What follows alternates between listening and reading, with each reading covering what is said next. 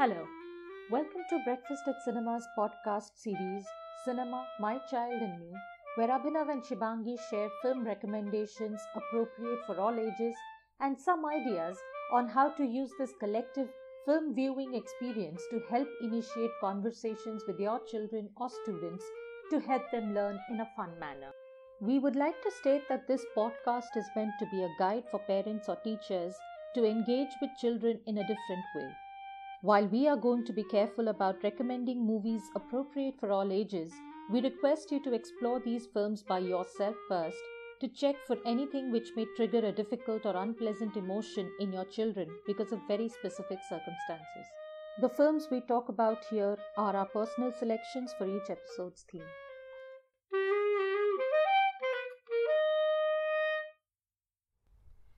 Welcome to this episode of Cinema, My Child and Me. Today we're going to be talking about Martin Scorsese's Hugo, which I believe is his love letter to the movies.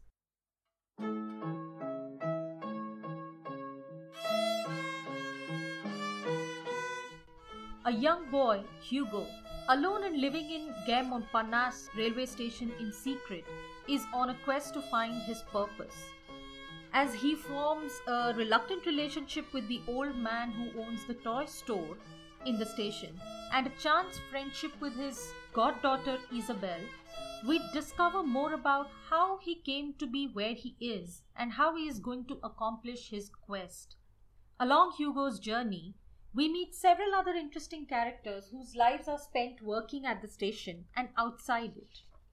The station inspector, a cafe owner, the flower girl, the bookshop owner, and the toy shop owner's wife all have pretty interesting roles to play in this story.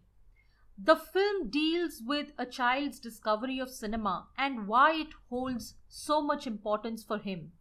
And it is full of delightful snippets from famous first films and other very lovely homages. It is a thoughtful adventure, and as you get drawn into Hugo's world, you will become a part of it. Hugo was released in 2011 in 3D. I fell in love the moment I watched it in the theatres. It was nominated for 11 Academy Awards, winning 5.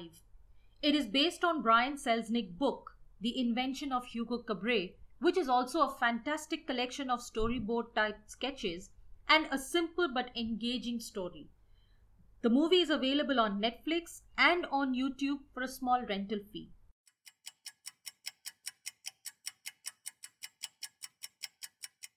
Abhinav, please tell me some of your quick impressions about this film.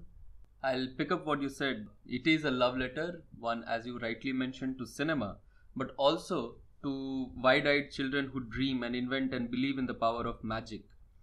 It is also a love letter to his own childhood. We have heard these stories about how Martin Scorsese, when he was growing up, used to spend a lot of time next to his window looking out at the world because he was not allowed to go outside due to an illness. This film throughout tells us how he probably saw the world as a film. That love story comes alive during this film. It is also a love letter to his own children who complained once that we can't watch any of the films that you make because Scorsese is quite famous having made all these gangster films. He decided to make a film which goes back to how he tells stories to his own children. Interestingly, I think if you look at this particular film, it stands almost at odds with the rest of the filmography of Scorsese. But if we look closely, we'll realize that Scorsese has sort of spent his entire life making films on two basic themes. One is that obviously the lives of gangsters and the humanness of their existence. And the other is that of a spiritual quest and what an individual goes through when they are going through these journeys. In both these scenarios, you sort of look at the central characters as being trapped between both the worlds. And that is where the parallel between Hugo and the rest of his filmography comes alive. While in most of the other films of Martin Scorsese, you can find characters trapped between two worlds trying to figure out which one would they prefer and which one would they end up in, and in the process probably get destroyed or redeemed. This is a character that is living literally in the walls of the railway station. This is also in a way Martin Scorsese's homage to Pinocchio, that of a wooden toy trying to struggle to become part of a real world, trying to become part of a functioning unit. If I had to think about it, the first thing that struck me was how well etched all the characters are. Not just the three primary characters of the old man who owns the toy shop, his goddaughter, and of course the titular character Hugo, but everybody else who has some or the other very interesting aspect of their personalities coming out in the story and contributing to the entirety of the story. I also liked how the entire movie has been presented to us as a machine, full of gears and clocks and a ticking sound that comes up every now and then. And the emphasis on the idea that there are no extra parts. Everybody is part of a machine where they have a role to fulfill, they have a purpose, and nobody's there just like that. I think it was very nicely told that nobody is purposeless. If you look hard enough, if you think about your existence and your relationships around you hard enough, you will understand what your role is. The final thing I thought was there's a small part where Scorsese focuses on how war changed the game for movies and filmmakers. The Great War, which is the World War One. He obviously has a very anti-war sentiment that he's pushing towards his audiences, saying war never brings happiness or prosperity. It is never the answer. Which is why when we are watching this movie, which is in the aftermath of the First World War, we see even places like the railway station where there is a lot of singing and dancing happening all the time, people congregating, people gathering, musicians playing songs, and people just getting up to celebrate life because they've seen so much difficulty and hardship and devastation and loss.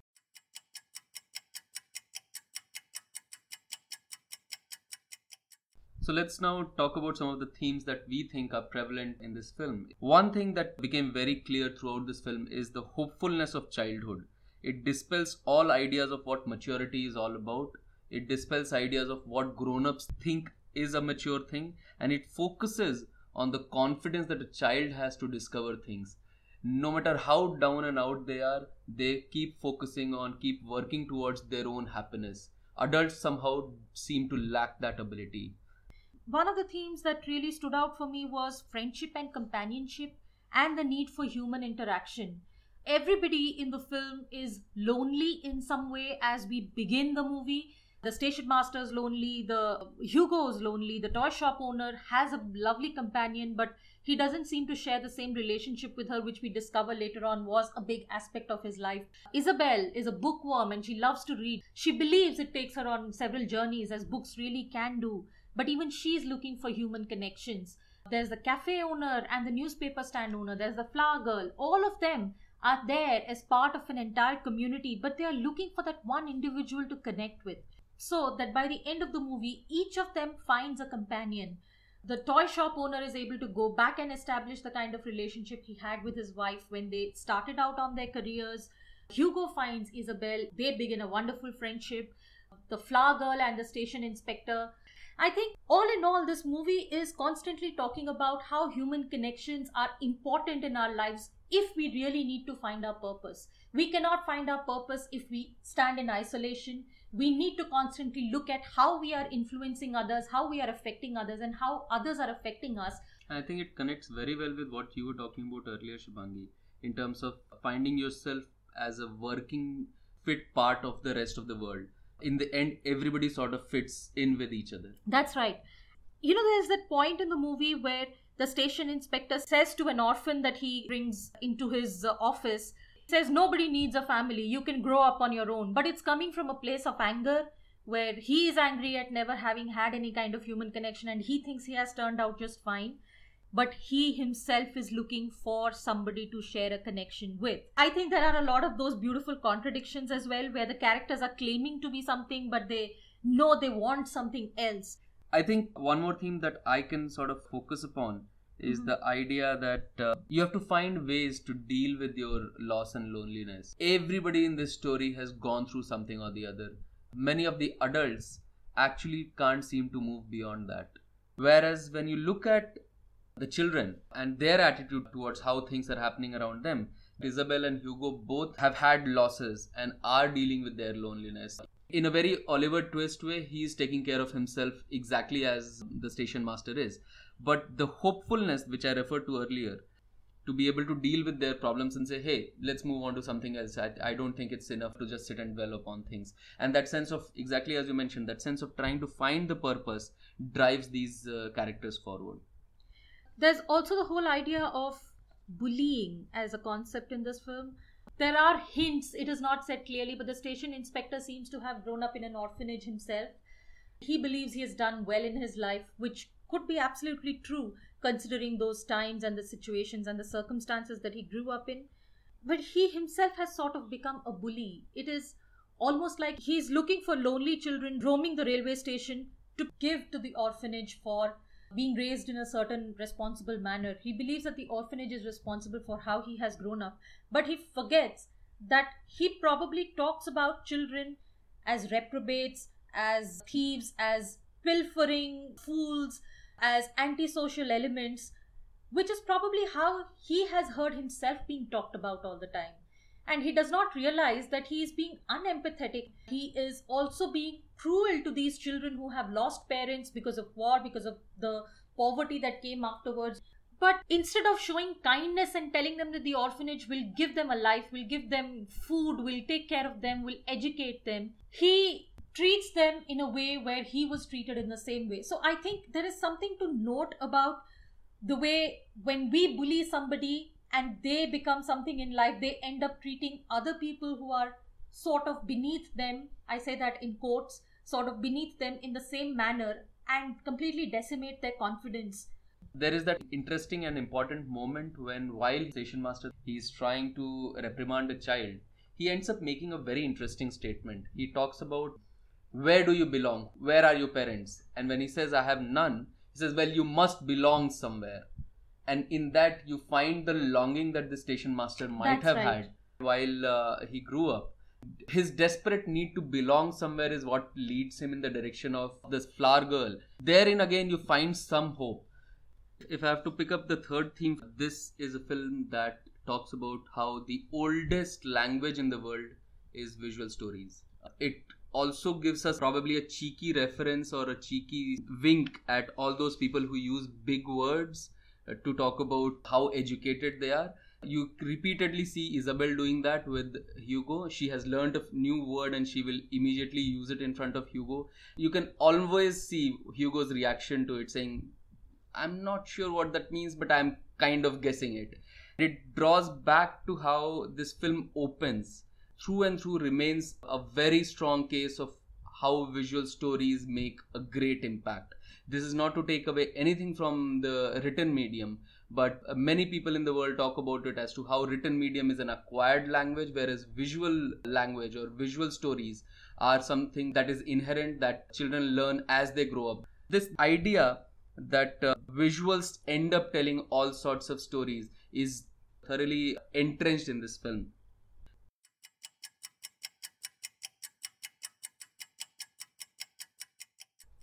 So Shubhangi, would you like to get into the technicals that you think were interesting? One scene that really stood out for me in terms of its technicality was when Hugo goes into flashback and it tells the viewers about how he reached that particular point in his life where he's alone at a railway station, living all by himself, with nobody to turn to, with nobody to go to, and why he is so sad is something we've been wondering all this while. It is a flashback into his happier memories, into his happier times. There is a rapid clicking sound that first comes in the background, and a light falls on Hugo's face, which keeps flashing back and forth. It's almost as if it is a projector that is replaying the favorite times of his life in his head. It's very reminiscent of our early trips to the movie theater, where the projector would make that clicking sound and the light would come in waves and hit the screen with beautiful images and totally take us into some different kind of world. It is exactly like that even in Hugo's experience, we believe, because he keeps smiling in a very morose way. He keeps wondering what life could have been for him. I thought that was a lovely scene. I think it has been done in a way which is key to pulling the audience into Hugo's world. Cinema and memories are deeply interconnected. I believe that. And when we actually look back at our life, the term that we use is looking back at our life, not listening back to our life or not writing back in our life or any of those. And when we look back at our life, we actually go through reels of what we have seen. I think when we talked about My Neighbor Totoro, for example, we talked about how memories and cinema are connected, Right. and that's where Hayao Miyazaki brings it together. I don't think there is any filmmaker in the world that would break away from this idea that memories are almost like watching a film. When, therefore, we look back at our life, we remember what makes sense to us. Very interestingly, most accomplished filmmakers say a good film is just the boring bits edited out, and that's how even our memories are. We have the most boring bits edited out, and we remember what is substantial, we remember what continues to influence us, we remember what created an impact in our lives. I think that's exactly how even Hugo looks back at his life. This entire film is a textbook of how to make films. This is the only 3D film that Scorsese has made, and he has made many films after this film as well. He has not ventured back into 3D. So that idea of 3D, even though I have not been fortunate enough to watch it in 3D, I can sense what he's trying to do. I was lucky to watch it in 3D when the movie came out. It was an immersive experience. It was a very beautiful use of the technology. Scorsese tries to recreate one of the first films ever made, which was made by Lumiere brothers, which was the arrival of a train on a platform. It has also been shown in the film. So viewers, because they were completely ignorant about something like the moving pictures, when moving pictures first came, they were a fad. They were only shown in fairs and circus tents. So we see an audience sitting and watching in awe as a train arrives on the platform, and just as the train is about to reach the edge of the screen, the audience jumps out of their seats and goes to the edges of the tent because they are afraid that the train will run over them. It sounds really funny right now, but Scorsese tries to create the same impact when he replays a famous accident that happened in the Gare Montparnasse station when a train had completely lost control over itself and it ran over the platform and through one of the windows of the railway station. Then there is that scene where the drawings and illustrations that were made by a certain person are flying about because they have just been discovered, and the drawer that is full of these drawings has just fallen onto the floor, and these paintings are just flying about. This, I remember very clearly how I was completely taken aback by how beautifully the 3D worked its magic. Then, of course, there's that opening scene where Hugo is going through the tunnels, down the spiral slides, and up the convoluted staircases within the walls of the railway station as he operates the clocks and runs from one clock to another. Even that scene is beautiful. It just takes us along with Hugo as he's embarking on a beautiful journey. There is a very interesting bit, in my opinion. You mentioned it in your impressions. The first 5.5 minutes of the film, there are no dialogues. That's right. It's only through the visual and through the sounds that get created, which is essentially how silent era films operated. You get to know everything that you need to know about the film. Hugo is a very articulate film, and just like Scorsese pushes the theme that everybody and everything has a purpose in this world, he also makes it very evident that every frame, every shot, every camera movement, every bit that you can see within the frame means something significant and has a purpose to the overall telling of the story of Hugo Cabret. The first 5 minutes of the movie play out like a silent film, just like you said, and they have all the clues that you need, that you can identify, which will tell you what the movie is about, what the main characters are about, and what the quest is going to be about. There are also those brilliant cues where, Hugo is constantly walking and running against crowds, which is to say that he's swimming against the tide and he's trying to find something that others are not aware of. I think these are just brilliant clues that Scorsese uses. He turns this whole movie into a beautiful message about everything having its purpose. I think you look at the color schemes, for example. There are blues and then there are warm yellows at points, and you would be able to see the difference in why the blues are being used at some point and why the warm yellow suddenly switches itself on. That's right.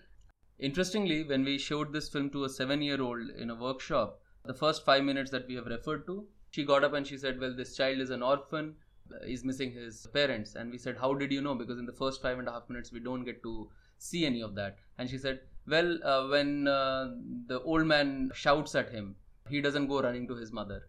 And that's good enough for me to tell me that he doesn't have his parents around. Second, she said that it's cold out there, but this boy is wearing just shorts and battered clothes, and which also tells me that there is no one to take care of this child. And third, she said that who lets a boy that age roam around free on a railway station? Now, this kind of an innate understanding that we see coming from a 7-year-old can only happen when the story is being told so fantastically through the visual medium.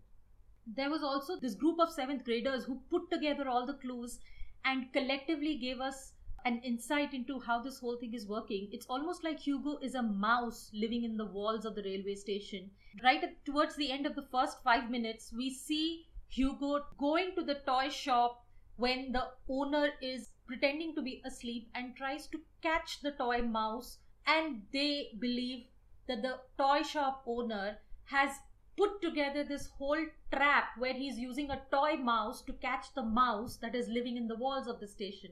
We thought it was a brilliant interpretation of what was happening, and we were really proud of these seventh graders.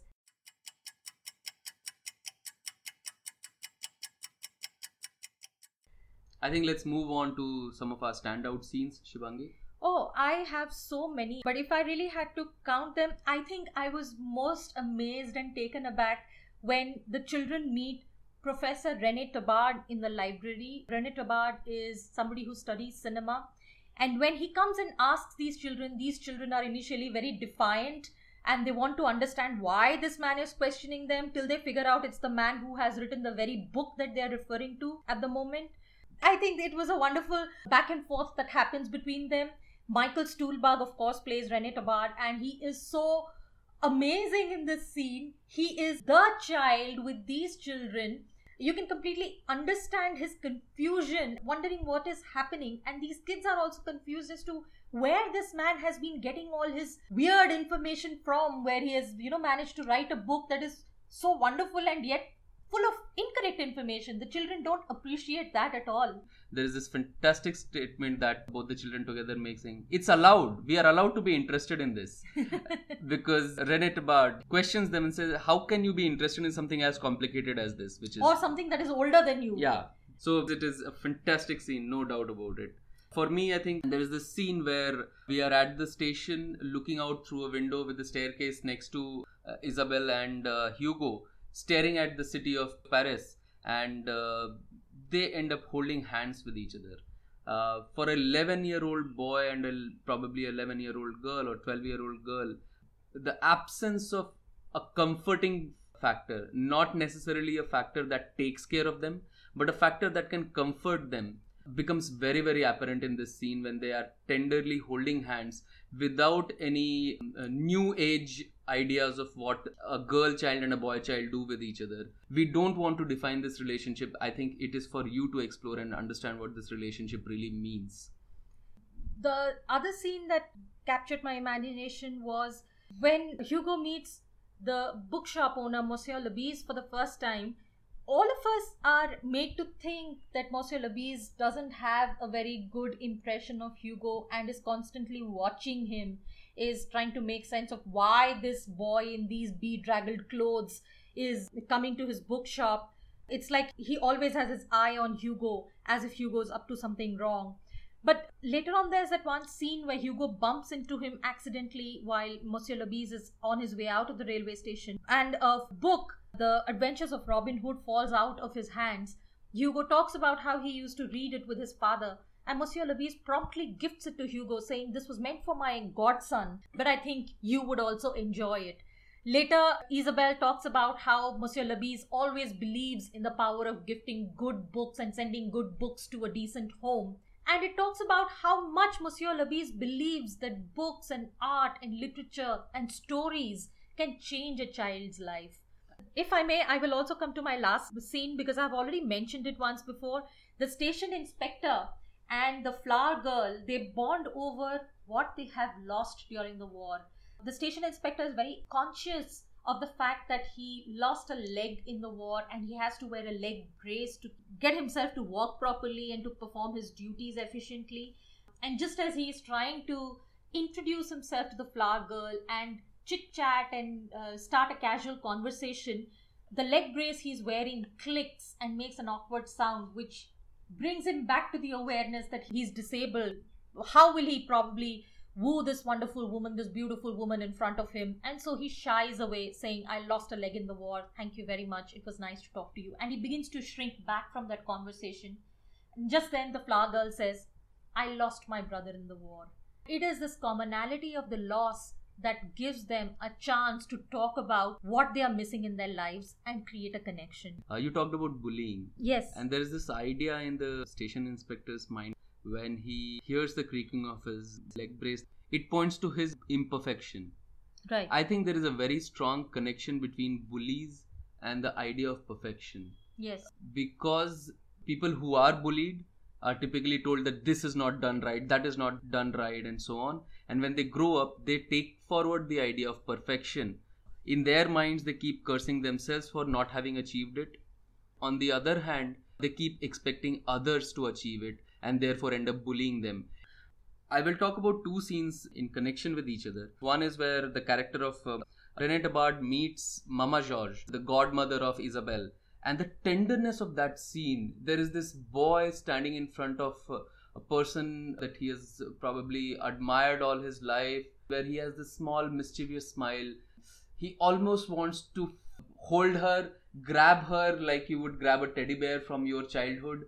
And he holds back just because he's an adult. But that smile that appears on Michael Stuhlbarg's face, I think it's an awesome, outstanding touch. And in connection with the same one, there is another scene where a younger René Tabard meets someone. That person asks him, well, have you wondered where your dreams come from? Just look around. This is where they are made.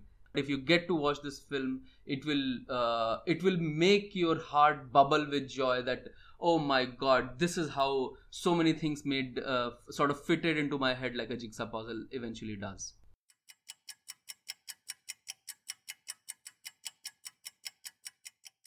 Now, I would like to bring us to some questions or points of discussion that parents and children can get into after watching the film.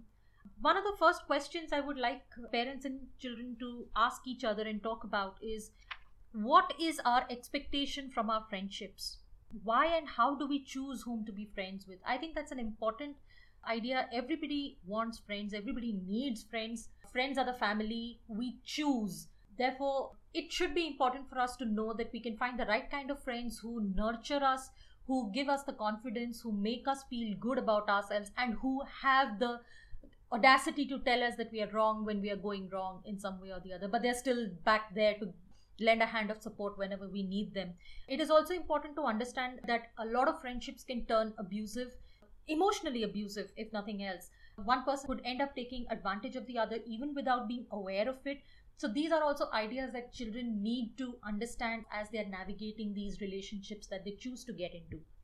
I'll pick up the same idea and talk about how, what is our reason to be nice to someone? On many occasions, we get stuck with, oh, he doesn't dress like me, he doesn't talk like me, she doesn't behave like me, and therefore I don't end up being nice to them. I think that's one of the things that parents can further talk to their children about. Being nice is an amazing superpower that all children have. They slowly learn how not to be nice to the world. But an angry adult is a result of an unhappy child. And that unhappy child is precisely because people have judged them, questioned them, turned them into something else that they didn't want to be. And you rightly talked about it, bullied. They have been bullied during their childhood. At times, maybe we need to check the idea of parental bullying as well and understand how that can impact us. Another fun activity that parents and children can get together into is looking up some of the first films which are easily available on YouTube. Look them up together, watch them and enjoy them, and of course discuss how films have changed over more than a century, which is to talk about how technology has changed, how our requirement as an audience has changed. It is a lovely start to something that has given us joy for more than 100 years now. And I think it is worthy of study if we are trying to decide what we should be watching because we really wish to enjoy it or learn from it. Why should we preserve cinema? How it is connected to a culture's memory. I think if you just pick up great films from every era of a country, you would be able to talk about the socio-cultural aspects of that country very, very easily. The final question I think that is worthy of a conversation or a discussion is to understand whether the station inspector is actually really a cruel man, and why do we think he is the way he is. The last question I would talk about is, what do you do as children when you feel sad and alone? That process for children could be interesting for parents to get into because then you can understand maybe how you can become a support structure in that.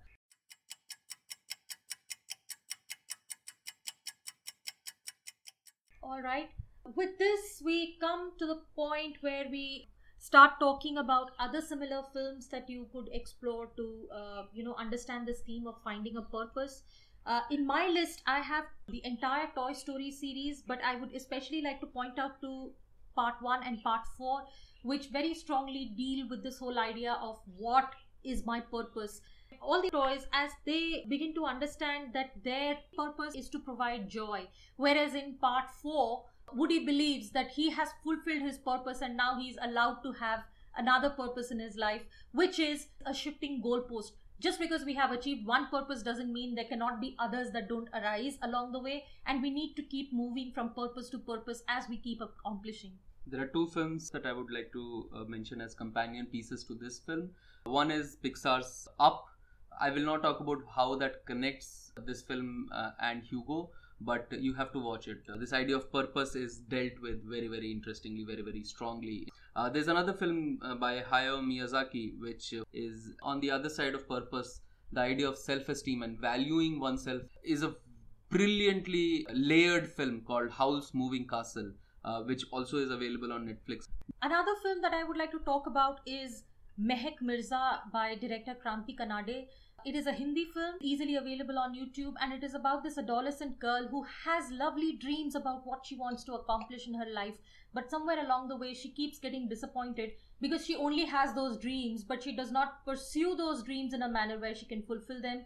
Another film that could be a fantastic companion piece simply because it connects cinema with cinema is a Marathi film called Harishchandrachi Factory, directed by Paresh Mokashi. This is a film that talks about the history of Indian cinema and how it began its journey, and it's a brilliantly funny film. It is available with subtitles on YouTube if I'm not mistaken.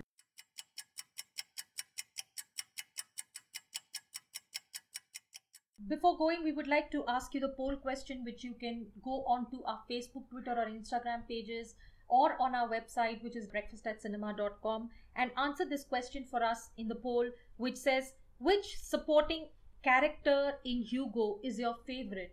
You can go to any of our connecting platforms and talk to us there. You can leave us feedback on the podcast. We would love to hear from you to understand what it is that you like about our podcast and what it is that we can do better. I'd like to at this point just say thank you to Rishi Kapoor and Irfan, two fantastic gentlemen who have given us reasons to cry, reasons to laugh, and reasons to enjoy life. Have a great time watching Hugo. Thank you so much. Bye-bye. Happy viewing. Cinema, My Child and Me is brought to you by Breakfast at Cinema, working in the areas of education of cinema and education through cinema since 2014, with children and adults of all ages. Music brought to you by young and enthusiastic supporters of our podcast. Their love and talent has made this journey all the more interesting. Introduction music by 10-year-old Arkansh Pandey on the clarinet. Episode introduction by Idhya Shalab, age 10, on the piano, and Idhan Shalab, age 6, on the violin. Closing music by 7-year-old Drishan Pandey on the piano. We would also like to thank cinema lovers and makers across the world. It is their passion which drives us.